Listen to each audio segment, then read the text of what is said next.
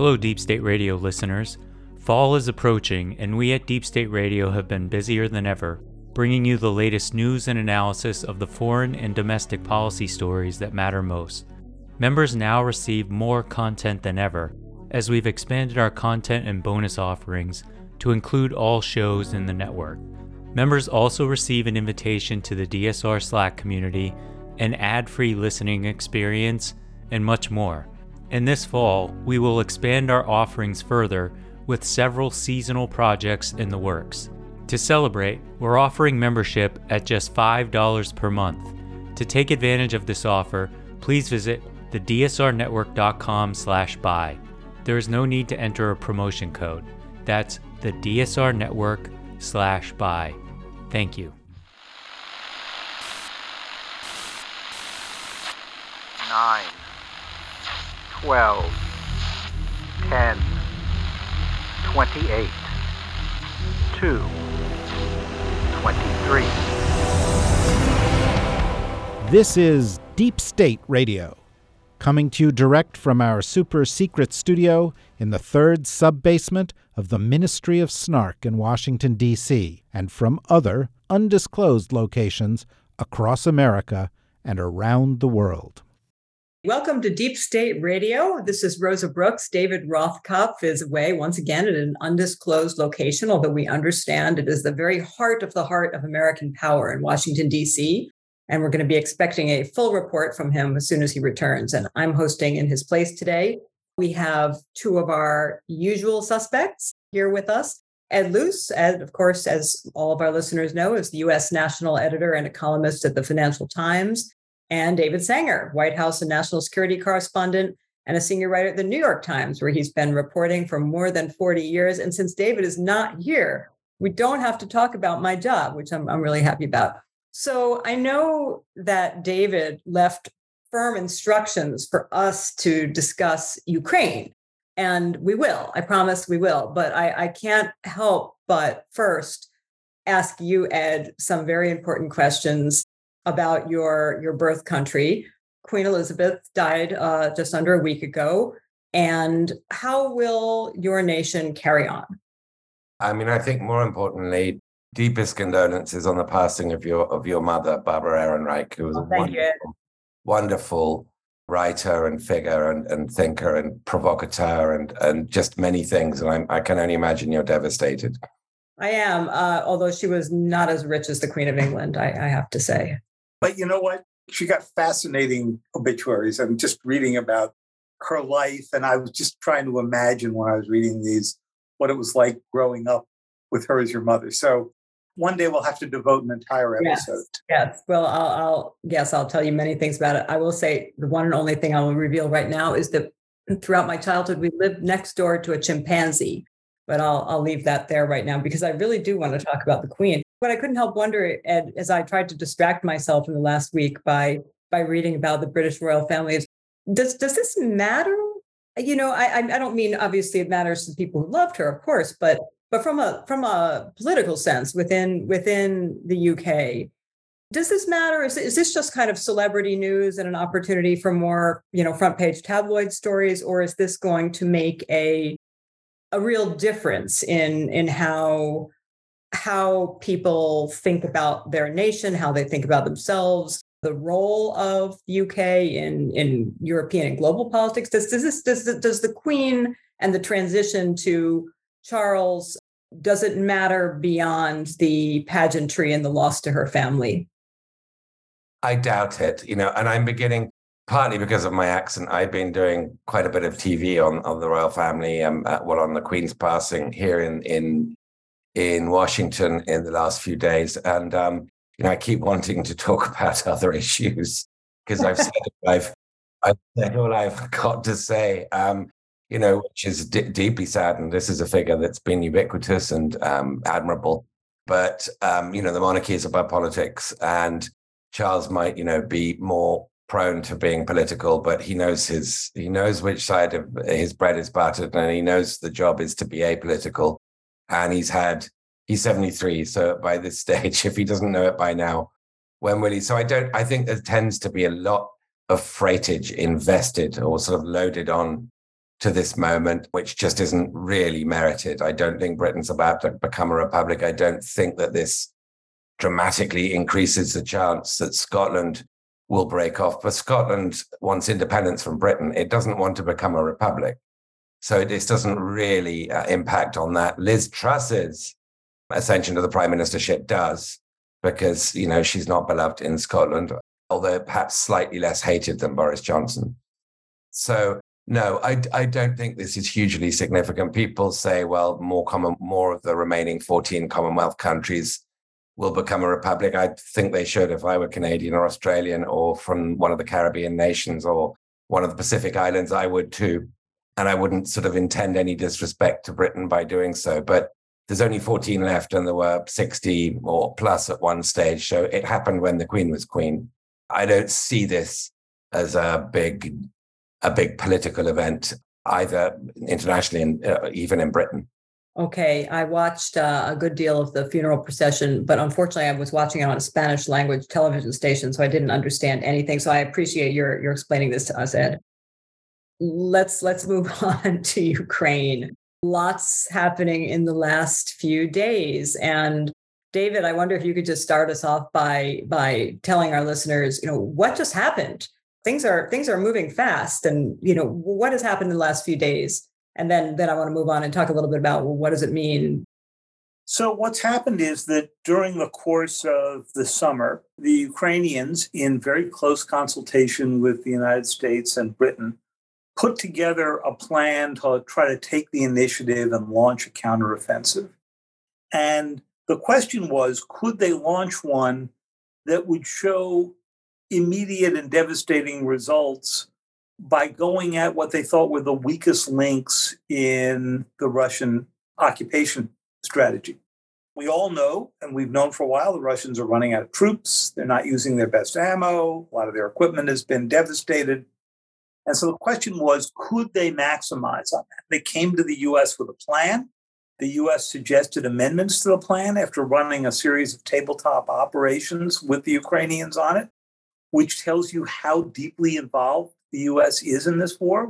The U.S. may not be sending troops, but certainly they are not only providing arms, but the strategy under which to go use them. It was essentially a two-pronged attack where the Russians thought the first prong was the major one, and turned out the second one was the one that was more damaging to them. In some areas, the Ukrainians have been more successful than others, but it looks like they are taking back some key cities, including Kherson.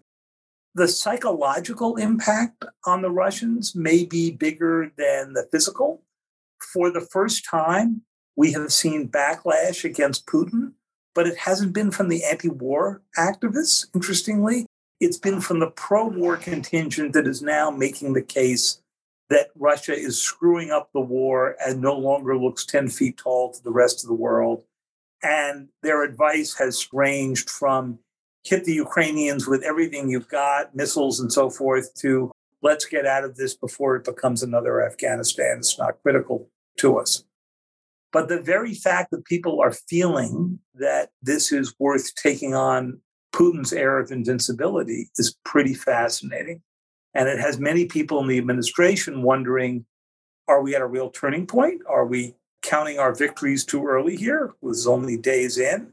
And to give you a sense of how new this is, the Secretary of State, Tony Blinken, was on a train into Kyiv with his staff to see Zelensky just late last week.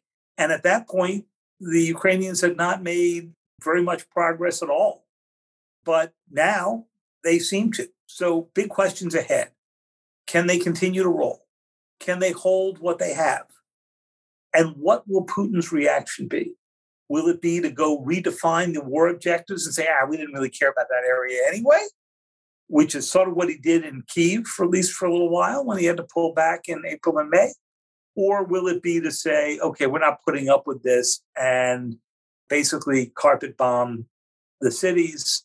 He's already been taking out a lot of power grids and so forth. And then the fear is that he would use an unconventional weapon, tactical nuclear weapon, chemical, maybe cyber, although there are great differences in what kind of results he would have with each of those, in order to show the Ukrainians that he's not going to be humiliated. Before I move on to Ed, David, can you also tell us what's going on at the tell me if I'm pronouncing this right, Zaporizhzhia nuclear plant? Obviously, there's been a lot of concern there, and you've written about this a good deal, that in the course of the shelling back and forth, and each side is blaming the others, that there could be some sort of catastrophe at the nuclear plant that would make Chernobyl look like small potatoes. But I understand that there are discussions going on to, in some way, shape, or form, make it a little bit of a no-fire zone, or what's the latest on that? So the good news is it's not a Chernobyl design, and the only thing you need to know about is the design of this reactor is a bit safer than Chernobyl. That said, never a good thing when you are shelling nuclear reactors. There are 6 reactors at this plant, which is the largest in Europe. 5 of them have been shut down, and the effort right now is to shut down the 6th. The Ukrainians have been reluctant to do all of this because they get 20% of their electricity from this plant. That's a big part of your power consumption to lose. But they were losing it anyway because the transmission lines have been shelled and damaged, and they can't get them out. The U.S. has been urging them to shut these down because if you have a controlled shutdown, then the chances that you're going to have a huge accident in which an active reactor suddenly loses its coolant and you end up with a 3 Mile Island kind of problem is a lot higher if you have a running reactor than if you have one that's shut down. You can still have troubles when they're shut down because you still have to keep the cores cool. You still have to keep the nuclear waste cool. But your level of risk drops. Part of the problem here is the plant is occupied by Russian forces. The Russian forces are not allowing the engineers to get to key parts of the plant that they need to secure. And part of the plan that's underway right now is to take back Zaporizhzhia. Whether or not they can do that without triggering exactly the kind of accident everybody's been trying to avoid is the key question. Ed, how do you think the Ukrainians pulled this off?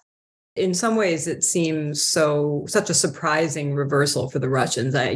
Watching this as a non-military person, it seemed like we had moved into the slog phase of the war, where arguably, sheer mass would eventually be on the side of the Russians. But clearly, some pretty stunning reversals, as David said. How did they do it, and how was Russia caught so off guard? I mean, that's an interesting question, but the answer is probably in the ways they've previously been caught off guard. This is on the scale of reversals, probably up there with the 40-mile traffic jam to Kyiv earlier this year at the beginning of the war. This is a humiliation. It's that exposes Russia's weaknesses. And one of them is that they don't really have mass. That sort of, that Second World War assumption we always have that eventually weight of numbers will win doesn't really sort of hold up in this case. Ukraine has, by most estimates, more people in uniform in the field than Russia. Russia could, and David alluded to this, Russia could have a general mobilization.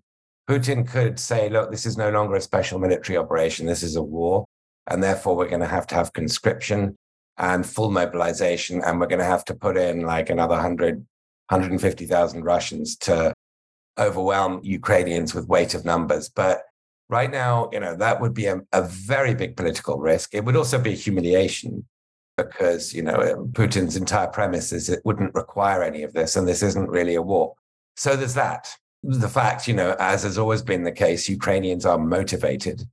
And, there are a lot more of them have been trained over the years and this year by Western partners. I'd suspect a lot higher quality training than their Russian counterparts have had. Their officers have tactical autonomy, and they've been getting more and more weapons, maybe not fighter jets.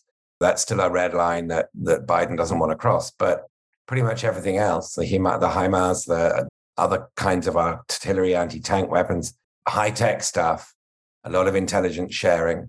So I suspect the reasons for Ukraine's recent military successes are ones that will persist.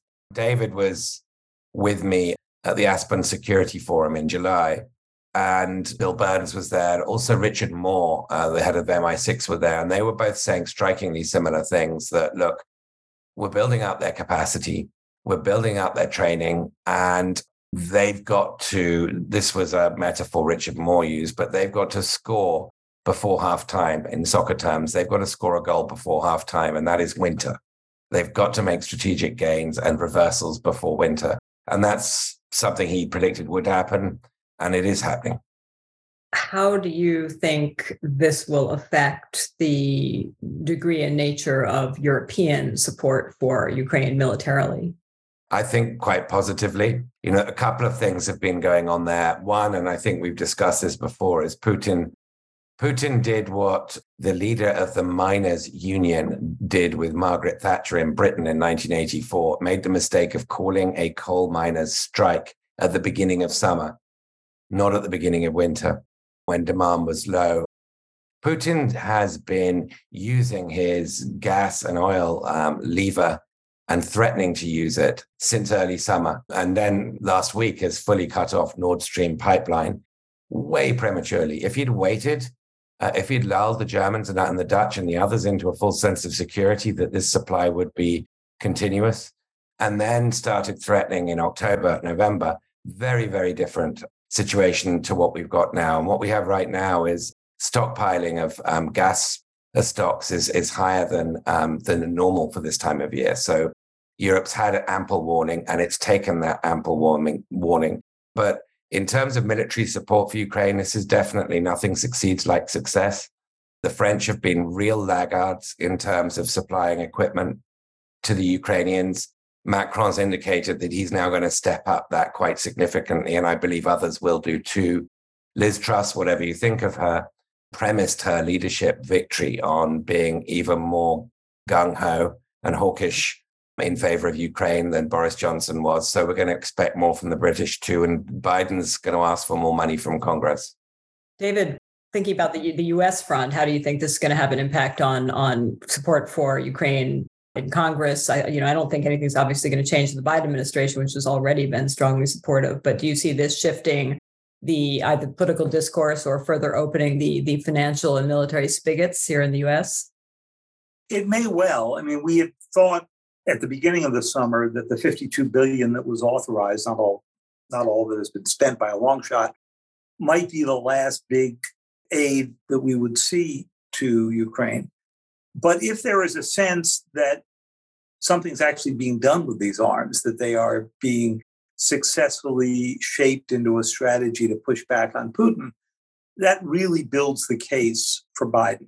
Now, I think it's going to be hard between now and the election to get much more through, but they don't need to get much more through for now because there's so much left unspent from what has already been authorized. The hard part's going to come next year. And of course, we don't know who's going to be in control of both houses of Congress. But Republicans in general, oddly enough, have been more reluctant than Democrats have here, which is sort of an interesting role reversal when you think of the sort of first anti-Soviet and then anti-Russian views on the Hill in the past. To the question of Europe, Ed's right. The fact that Putin signaled this so early has led to greater preparation.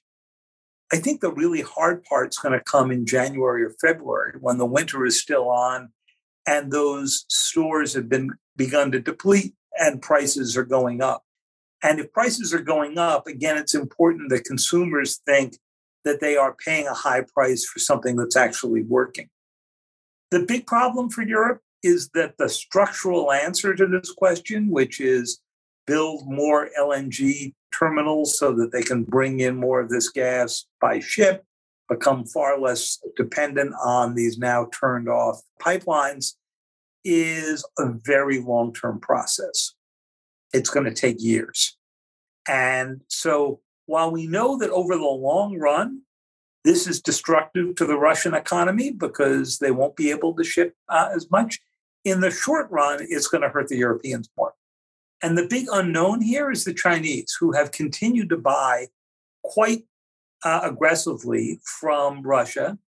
Presumably, if the price cap that the U.S. Treasury is talking about, that they're trying to put on Russian oil, basically above the cost of production, to still make it worthwhile for the Russians to sell, but not high enough for them to really capitalize on the price increases of the war. If that works, and it's a big if, the Chinese presumably will insist on the lower price. So the big struggle to look for is whether or not the price cap system that the U.S. has described can actually be made to work. Let's talk about China a little bit more.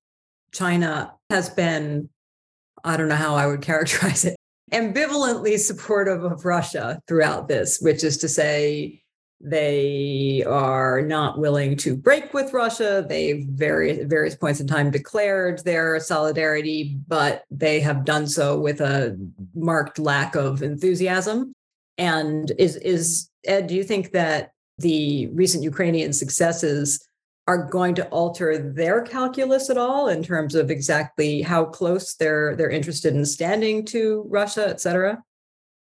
Look, if they were tempted to provide overt military aid to Russia, that temptation would have been significantly lessened in the last few days. But I think they'd taken a decision which they broadly stuck to, that they don't want to directly cross the line. They don't want to trigger secondary sanctions. Their growth is already slowing in China for a number of reasons, some of them self-inflicted, to do with zero COVID. And to have a secondary sanction sort of shitstorm on top of that would tip China into recession at just the point Xi Jinping is crowning himself for a unprecedented third consecutive term. So I doubt very much it's going to lead to China trying to tip the balance by intervening with materiel and resources for Russia directly to fight. But I don't think they're going to abandon Russia. And, it's very telling that later this week, for the first time since COVID, Xi will travel outside of China, and he's traveling to Uzbekistan to meet Putin. He'll be meeting others. It's this regional Shanghai Cooperation Council, but the real aim is to talk to Putin. And, the last foreign leader he met, or the last significant one he met, was Putin. The last one before the war was Putin a week before it at the Olympics in Beijing. So the no limits friendship between Russia and China, I think, will remain. But, the leverage is more and more on China's side. And China's not treating this like a philanthropic exercise. Putin complained a few days ago that the Chinese were tough bargainers when it came to energy price negotiations. Europe is now weaning itself off Russian gas. Russia can't get its non-Siberian gas to China. It has to build new pipelines to get its European gas to China. That takes years. And you need long-term contracts. The question is, what kind of pricing will the Chinese pay? And as David mentioned, they're going to go for the lower price every time. They're not in the charity business, even though they do see very strong geopolitical common interests with Russia. So I don't think there's any Hail Mary sitting in Beijing for Putin to deploy. China will continue to ambivalently, they will diplomatically support Russia. They're not going to vote against it at the UN. They're not going to stop buying its oil, but they're not going to get involved in this war. They're not going to try and dig Putin out of the shithole he's built for himself. They're not going to be able to. The shithole is the diplomatic terminology. Thank you for sharing that. Norman mentioned. That's refined British diplomatic language that you have there. It's been interesting to see what the Chinese were willing to donate to the cause, and they weren't. They are, of course, willing to buy oil. They have not provided other financial support. When the Russians came looking for drones, they said no, and instead sent them on to Iran, and they have the drones from Iran now. They have not provided ammunition. So they are going out of their way not to create a reason for the Biden administration to do the secondary sanctions that Ed mentioned. It's the point in the podcast where David Rothkopf makes us say things like, boy, are you going to be sorry that you didn't become a member of Deep State Radio, because now we're going to tell a bunch of secrets in the remaining portion of the show. And you will never know what those secrets are unless you become a member. They're going to be really good secrets. So we're going to take a very short break. Those of you who are members can feel smug about it. And those of you who are not members will just have to curse yourselves and repent and consider becoming members, which is easy to do and cheap at dsrnetwork.com. We're going to take a short break and we will be right back.